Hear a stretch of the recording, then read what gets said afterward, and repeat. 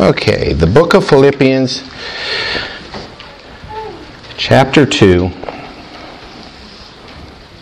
and we will actually read verses 3 through 8.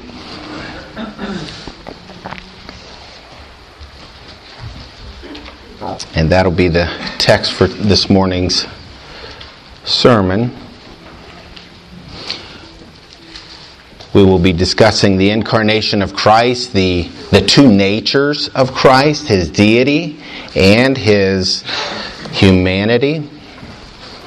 And we're going to see in that, when we look at His incarnation, somewhat of the mindset of Christ and its implications for you and I.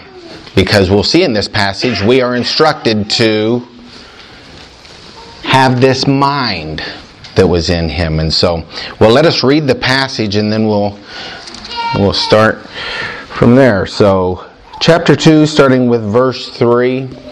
Do nothing from selfishness or empty conceit, but with humility of mind, regard one another as more important than yourself.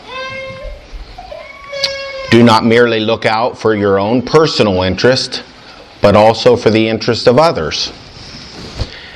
Have this attitude in yourselves, which was also in Christ Jesus, who, although He existed in the form of God, did not regard equality with God a thing to be grasped. But He emptied Himself, taking the form of a bondservant, and having made in the likeness of men. Being found in appearance as a man, He humbled Himself by becoming obedient to the point of death, even death on a cross. This is the reading of God's Word. Let us pray. Father, we thank You for Your Word. We do pray that as we come to study Your Word, that we would have a better understanding of the nature of Christ, His deity, His humanity, and His self-emptying, His humility, His obedience, even to the point of death on a cross. So help us to understand who He is and all that He's accomplished on our behalf. And in light of that, what our response should be. And so we pray this in Christ's great name. Amen. Well, I don't know how you and your families celebrate different traditions. We are at that time of year that we start preparing to celebrate the birth of our Savior, Jesus Christ. In our household, we have traditions around our own birthdays. Like when it is your birthday, you have your birthday week. It's a week. And during that week, it's all about you.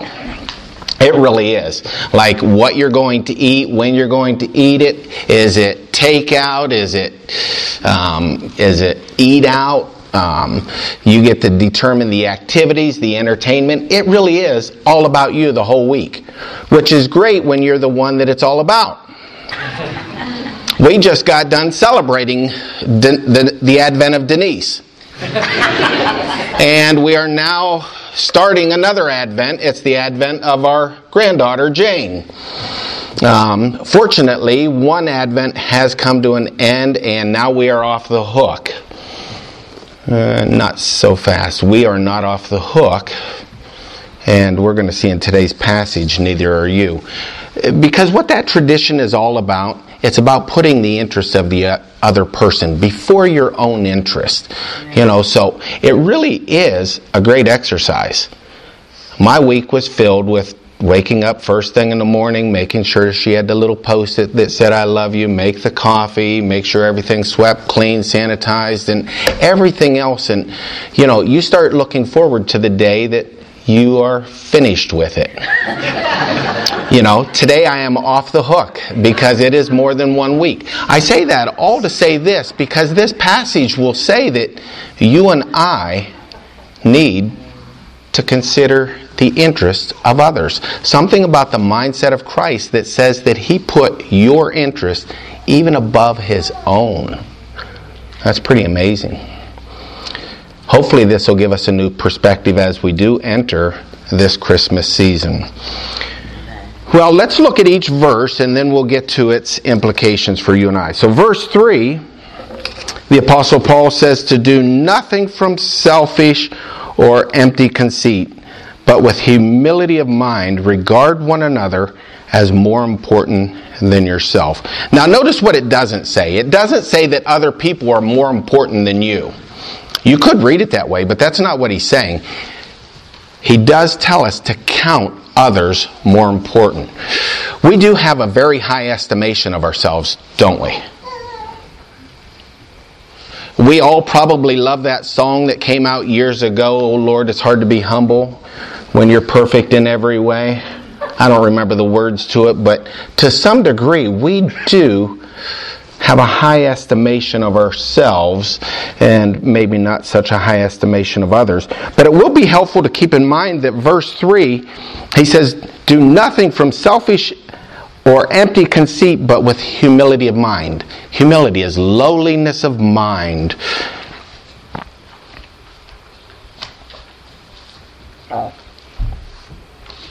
Regard one another as more important than yourself.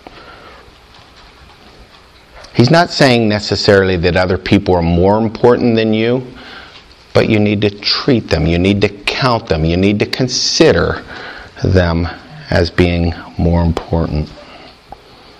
Verse 4, "Do not merely look out for your own personal interest, but also for the interest of others."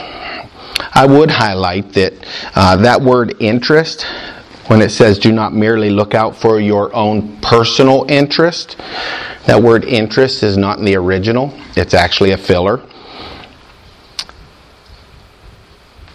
So it would go something like this. Do not merely look out for yours, but look out for theirs. And it kind of keeps it open-ended, like, what is it? What is it that I'm to look out for?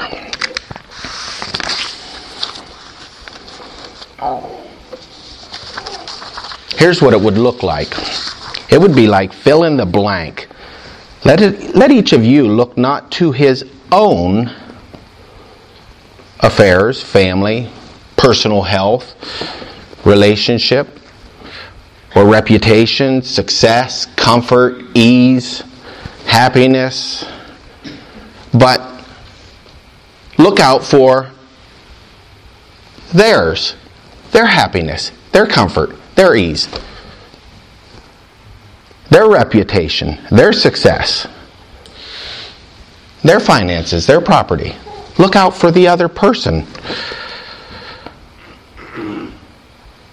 You might have desires that are directed toward your own personal, but he's saying have those desires for their success, their happiness. Think of some strategies that lend itself toward that, toward them being healthy, happy, toward their reputation. You just fill in the blank. In other words, it is open-ended. It says, let each of you look not out to his own, open-ended, fill in the blank, but to theirs. Just like the advent of Denise. And what this passage is calling us to do in verse 4, it really sets the stage for the mind of Christ. Because Christ did this. He did verses 3 and 4, and we're going to see that in a moment. Work toward that end. Verse 5. Have this mind among yourselves, which is yours in Christ Jesus.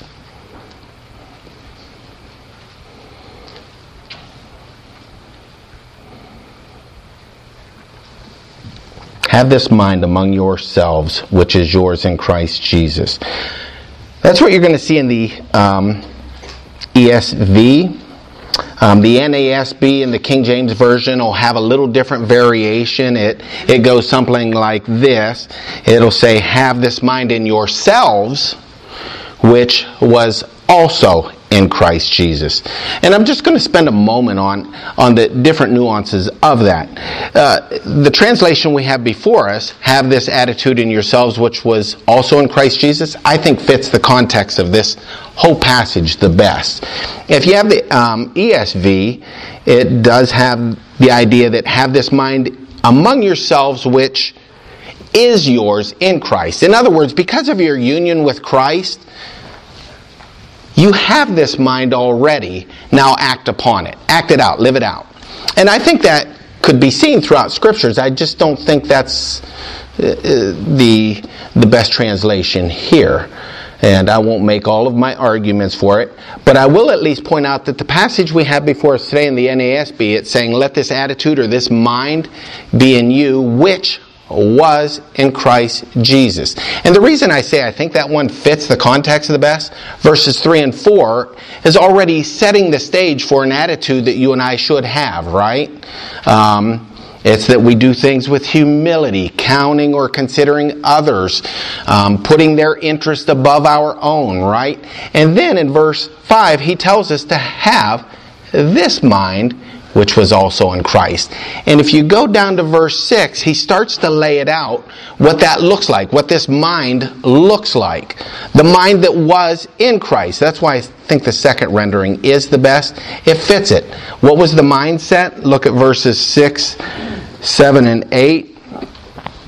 Who, although he existed in the form of God, did not regard equality with God as a thing to be grasped, but emptied himself, taking the form of a bondservant, and being made in the likeness of men, being found in appearance as a man, he humbled himself and became obedient to the point of death, even death on the cross. And so you see, starting in verse 6, so I think the very two words, have this mind, that word this points both ways. This mind that Paul was already talking about in verses 3 and 4, and the mind that he's talking about in verses 6 through 8, it's the mind that God becomes man, becomes a servant, comes in the likeness of a slave, humbles himself, becomes obedient, even to the point of death on the cross. That's the mindset that he's calling us to. So I think the second rendering of it's best, and it's going to help us as we move along. Also, what I would have you consider in verse 5, it says, so have this mind in yourselves, which was also in Christ Jesus. It highlights the idea that Christ was a model, an example to be followed, that you and I should follow his example. Now, in case anybody gets too excited or offended by Christ being an example, the Scriptures clearly portray him as an example. Now, he's not only an example. See, there are some that would just limit Christ to being a good man, a good example, somebody to follow. He is a good example, but he's more than a good example. Let's look at a couple passages that would speak to Christ being an example, and I would even dare say more than an example. So how about turning to 1 Peter chapter 2, verses 18 through 25.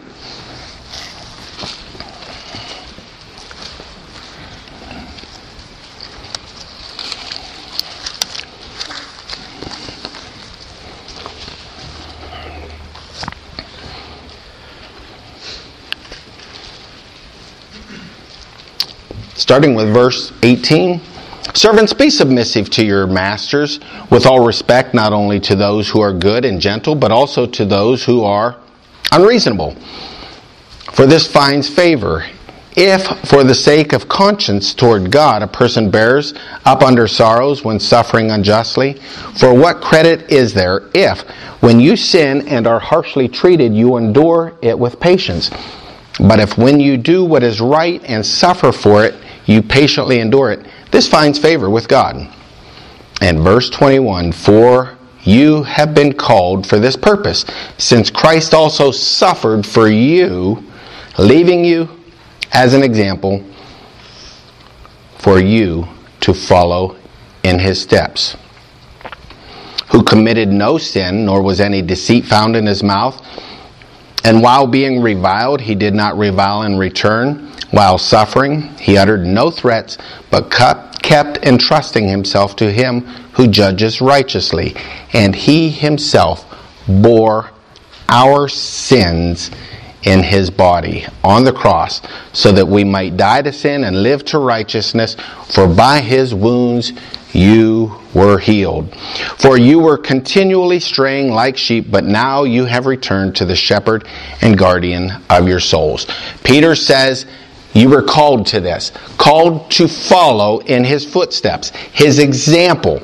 It was Christ an example? Sure. How should you and I endure suffering? He was a great example. Was he more than an example? Yes. He bore your sins and my sins on a cross, right? So I don't want you guys hearing me say that Christ was just a good example.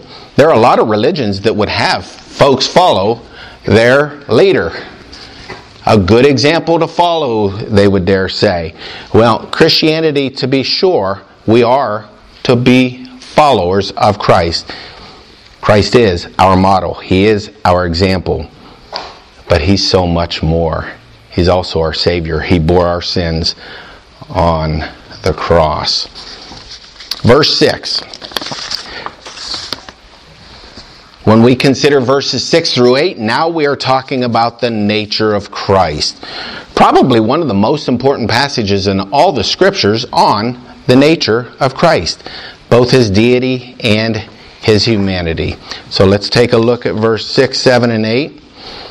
So verse 6, we'll be looking at the nature of God, who was in the form of God, did not count equality with God a thing to be grasped. So the Apostle Paul is telling us to have this mind which was in Christ Jesus, also in Christ Jesus. Let this mind, who, this one that we're to emulate, to model, to follow after, he was in the form of God, and he did not count equality with God a thing to be grasped. Now we do need to unpack at least a few words in there. So verse 6, when it says he was in the form of God, is the Apostle Paul saying that he was like God? What does he mean by the word form? Was he like God? Or was he very God? And you may be sitting there going, wow, I sure wish I knew the Greek. Or Pastor Matt, I wish he was here and he could tell us what the Greek is. It won't help you so much.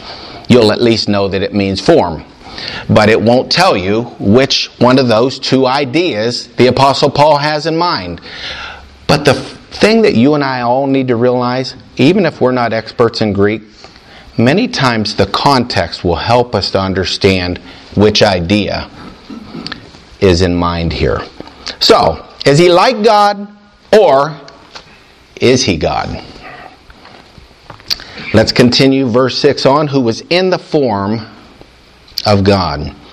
He did not count it equality. He did not count equality with God a thing to be grasped.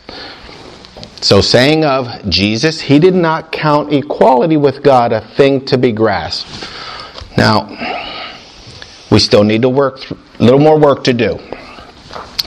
There's two ways you can grasp something, right? You can grasp something in the sense that you don't have it. So you're reaching for it, trying to obtain it or reach it or get it, right? Is that what the Apostle Paul has in mind when he's talking about the nature of Christ? That he really didn't have deity or deity. He was reaching for it. He wanted to be just like God. Can you think of anybody in Scripture that might have fit that description? It is a description of Satan found in the book of Isaiah. I will be like God. I will be like the Most High. I will. So there was one who fit that description. Is that what the Apostle Paul has in mind? That Christ is reaching for something that he really does not have? Or there is another way that we can grasp something, holding on to something that we do have, right? Not letting go of it. So when in verse 6, when it says he did not count equality with God a thing to be grasped, which one did he have in mind? And maybe you're inclined to say, boy, I sure wish I knew the Greek to know which one he has in mind. Well, you really don't need to know the Greek. We'll look at the context. So, when it says he was in the form of God, did not count equality with God a thing to be grasped, which one actually fits? Notice verse 7 reads like this, but he emptied himself. But he emptied himself. Now let's try to read those ideas back in with those in mind. So, he did not count equality with God as a thing to be reached for or tried to be obtained, but he emptied himself. That wouldn't make sense, right? Why would it not make sense? You can't empty yourself of something you do not have, right? So I think we should know for sure, and it's pretty clear in the passage what the Apostle Paul has in mind, that the idea that Christ was in the form of God, did not count equality with God. Matter of fact, I would say those are parallel ideas. Not counting equality with God, it's related to the form of God, a thing to be grasped. He's really saying that Jesus is God. Very God. Form of God, because he is God. Reaching for? No. Not holding on to. We'll come back to verse 7, or at least the idea of emptying himself in just a moment. But I want to continue on in verse 7 because it does say that he emptied himself and takes on a form. Taking on the form of a servant. Now, again, form of a servant. Is he like a servant? Or is he a servant? I think you're going to find out it's pretty much like the earlier scenario. Christ came as a slave, to be sure. Not like one. He became a slave. And then as you continue to read, being found, taking the form of a servant, being born in the likeness of men. Was he like man? Like, what's it mean here when Paul's saying he's like the likeness of men? Was he not really human? I think to help us maybe get a little better understanding of what's being, what Paul's thinking is here, how about if you turn to Romans chapter 8, verse 3.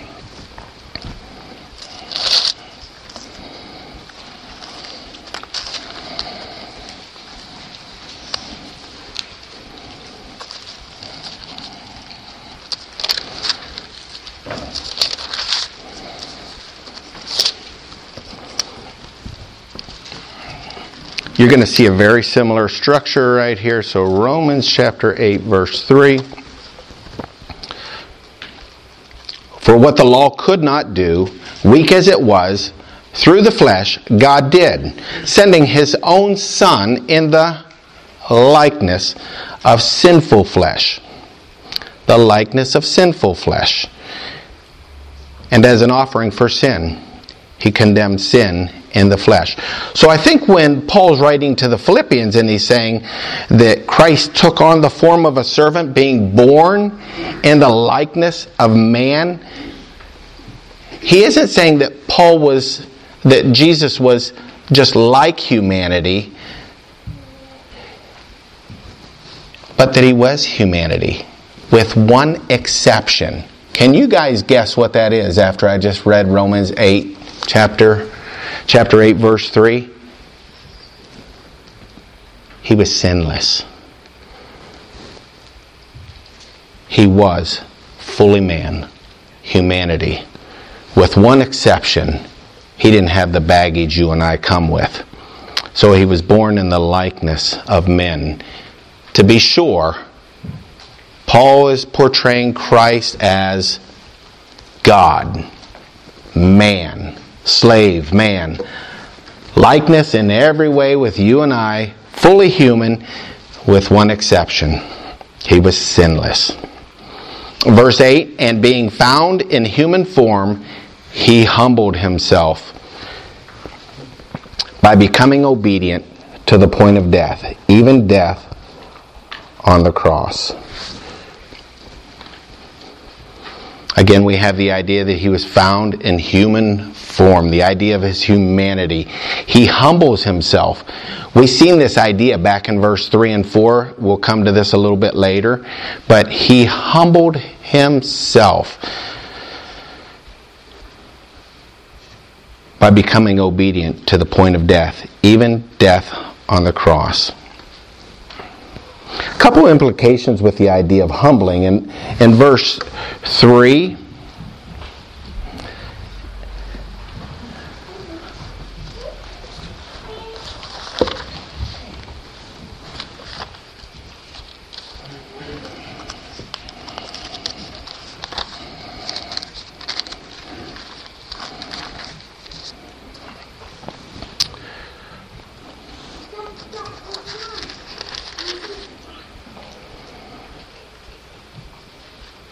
I want you to hear it again. Do nothing from selfishness or empty conceit, but with humility of mind.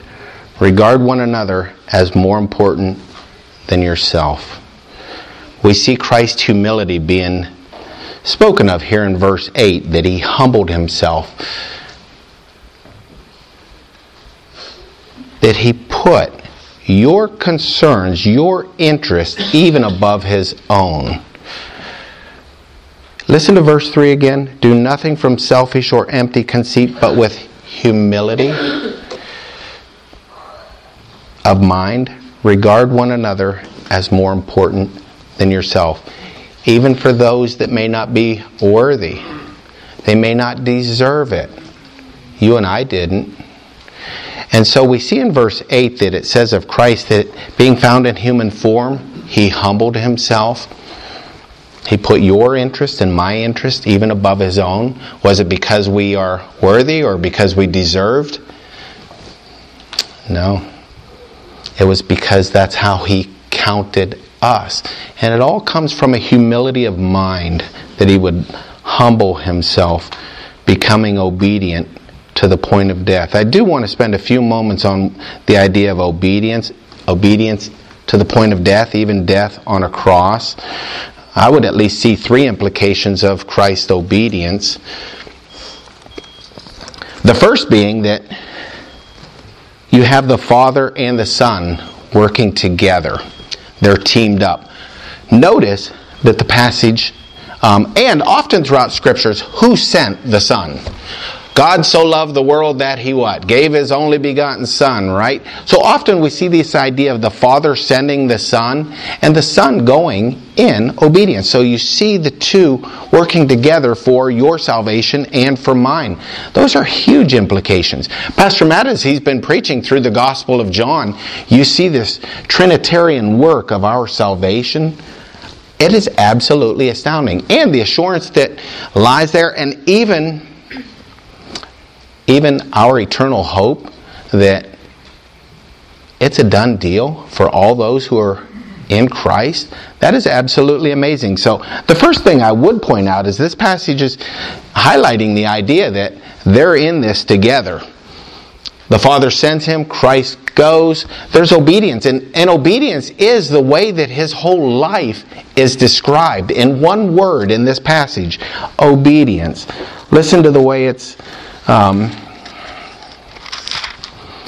verse 8, found in human form, he humbled himself by becoming obedient to the point of death, even death on the cross. So from beginning to end, actually I needed you to go back up to verse 7, because it's not only that he was obedient to the point of death, even death on the cross, but when did this start? Go back to verse 7. By taking the form of a servant, being born in the likeness of man. So from birth to death, if you were to describe Christ's life, one of humility and one of obedience, right? So all the way from beginning to end. So we see the Father sends, Christ goes. Obedience would describe his life from his birth to his death. So our salvation is a Trinitarian work. The Father and Son are teaming up together. The second implication that I would see in the idea of his obedience is an imputed righteousness to you and I. If you could turn just probably one page over in your Bible, it would be the same book, Philippians chapter 3, verse 8 and 9.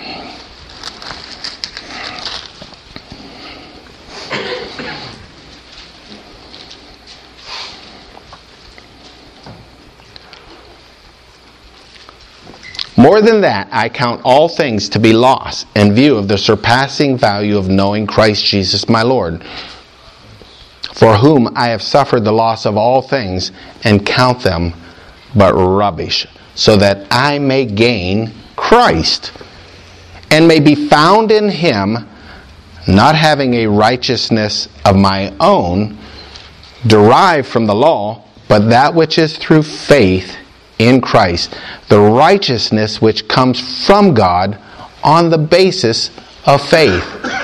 Paul wasn't trusting in his own righteousness. He counts everything as loss in comparison. Notice what he's gained. A righteousness of my own? Derived from the law? No. His hope and trust is in that which is through faith in Christ. The righteousness which comes from God on the basis of faith. Amen. Romans chapter 5 and verse 19.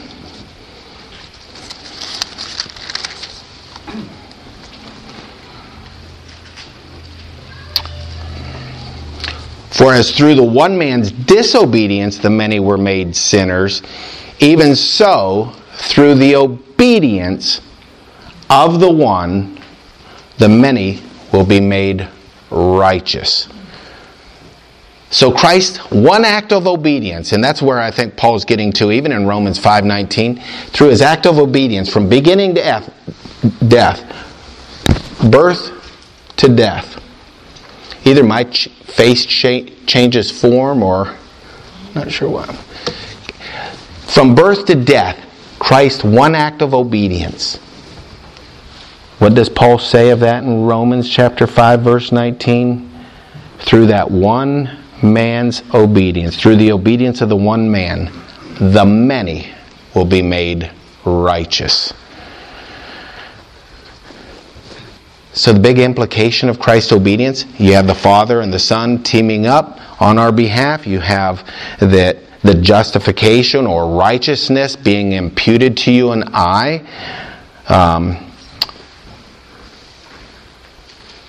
A third implication,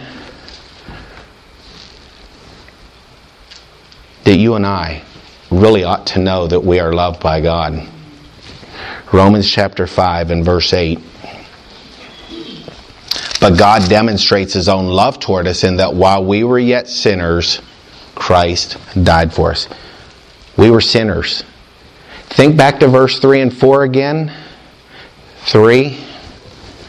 He's saying how we're to count in all humility, count others. And then verse 4, count others how? More important than yourself. Who did that? Christ. Verse 4, putting the interest of others. Why? Because you and I are loved. Romans 5:8 again. God demonstrates his own love toward us in that while we were yet sinners, Christ died for us. We are loved by God. That is absolutely amazing.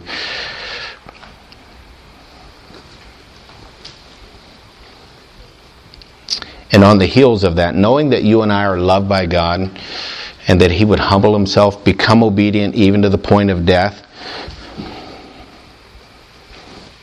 we are called to sacrifice. See, we finish verse 8 of Philippians chapter 2, verses 3 through 8, which actually brings us right back to the beginning. This is the never-ending message, because I'm going to go back up to verse.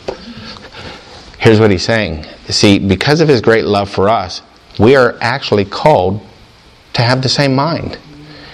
To know that you and I are radically loved by him, that he gave himself, that he was obedient to the point of death. Notice it does say death.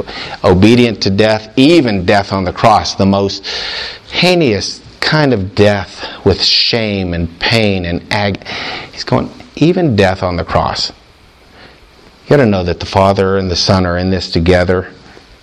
We receive the righteousness of God through that one man's obedience, that we are loved by Him. We are also called to put on the same mind that He had in the interest of others.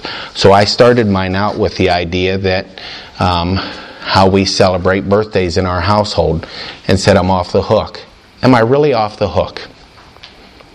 Am I done? Are you done? It's just begun. You and I are called to treat others, we're called in humility, to consider others more important than ourselves, to consider their interest. Remember, the word interest isn't there, so you have to feel, whatever it is, what are the desires, aspirations, what's the need? I don't know, not your own, but thinking of theirs. And whose mind are you emulating at that point in time? We're right back to verse 5. Put this mind on, let this mind be yours, which was in Him, which was also in Him. So we're called to follow in His footsteps. So I know by right now, and I think I'm done early, I was concerned I was going to start hacking up. So you guys might think, well, wait, we didn't even get to the points yet. There was only one point to the message all along. Let this mind be in you, which was in Christ Jesus. I don't want to, if I start becoming too clever, you guys will have points that probably shouldn't be in there, but there is one point to this message. It's the message from verse 3, 4, and all along, that let this mind be in you, which was also in Christ. Right? So what is the one point? Kids, it's going to be pretty important.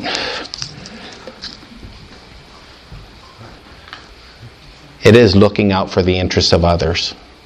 It really is summing up verse 4. Or you could put it in another way. The very first part of verse 5. The mind of Christ. Let this mind be in you, which was also in Christ. And what is that mindset for all of us? It's looking out for the interest of others, especially in the household of faith. Right?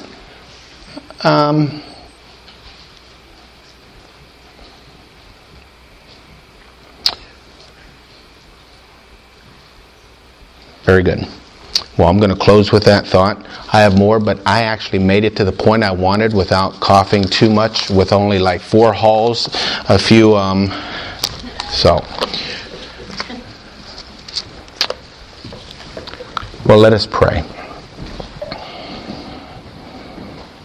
You know what? I can't have us pray yet. I forgot one point. Bonus point right here. You guys thought you was off the hook. I never did answer the question. You guys should ask the question, what did it mean that He emptied Himself? I know you guys listened very closely to Pastor Matt last week, and so you didn't need it answered because he already gave us the answer.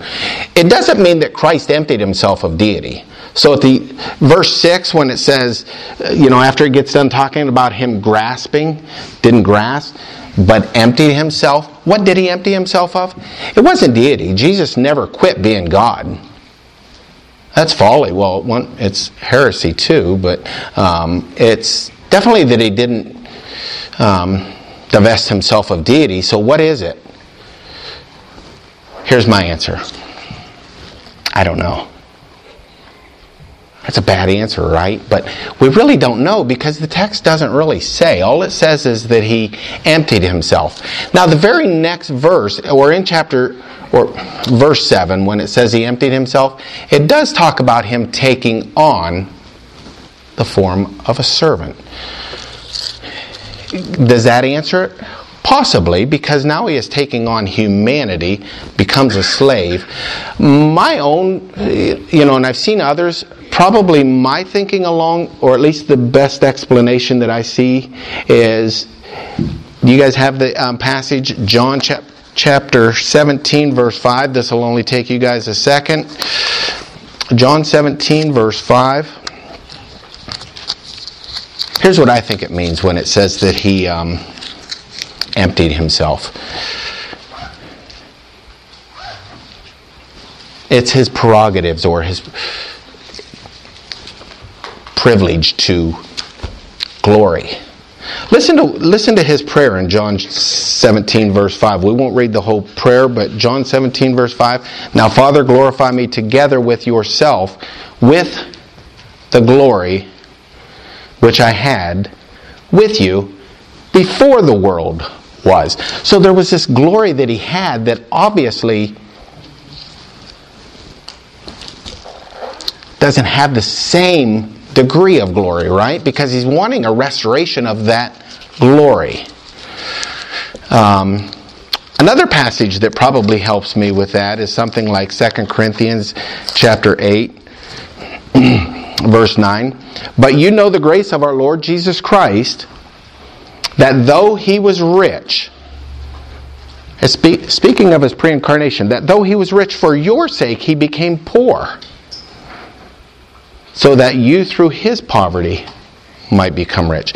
See, I think something along that line. Here's what I do know. The writer of Philippians, Paul doesn't say what it is, but my best guess throughout the rest of the scriptures is that it has something to do with his glory. Jesus prays for a return of that same glory. The writer Paul in 2 Corinthians speaks of his poverty, and through his poverty you and I become rich. There's many other passages that would lead me to think that's the case. I do know that somehow by him, it says in his self-emptying or emptying himself, he takes on humanity, becomes a servant. And so when John, even in the prologue of John, when Pastor Matt read that and was dealing with that section of Scripture, we do see that, that Christ did have glory still, but I think it was probably reduced somehow. That's my best shot at it. Seems to work best with some of the other scriptures. Here's the one thing we know. It wasn't his deity. He never quit being God. So Jesus is God. Jesus is man. He does empty himself and becomes obedient. And through his obedience, his humility and his obedience has huge implications for you and I. Benefits. Amen. Knowing that the Father and the Son team up on our behalf. Knowing that we can have imputed righteousness by faith in the Son of Jesus Christ. Knowing that you and I are loved and that we are now called to put on the same mind. So, now we can pray. You guys had to ask the question, what's it mean to empty, right? You couldn't. I don't want to get calls at midnight. Father, we thank you for your word. We thank you for this season and all that it represents. A glorious God, a glorious Savior. God becoming man in humility, obedience, becoming a servant, obedient even to the point of death on a cross.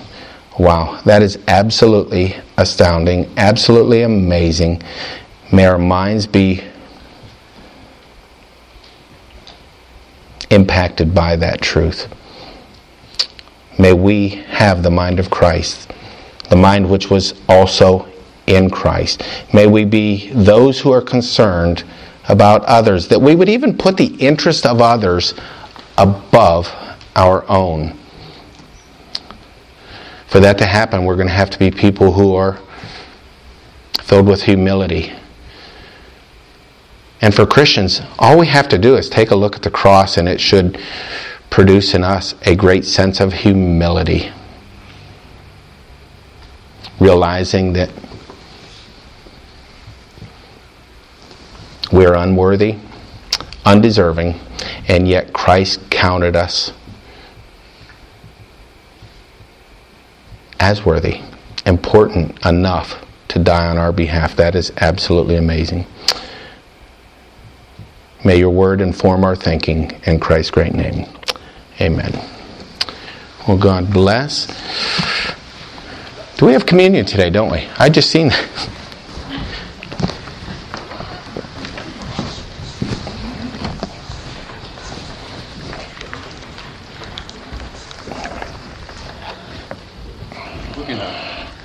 participate in communion service, I read from 1 Corinthians chapter 11. This is a beautiful ordinance of the body of Christ, set in place by the Lord on the night that he would be betrayed, that we would remember the death of Christ, that we would remember the body of Christ that was broken for us. And in 1 Corinthians chapter 11,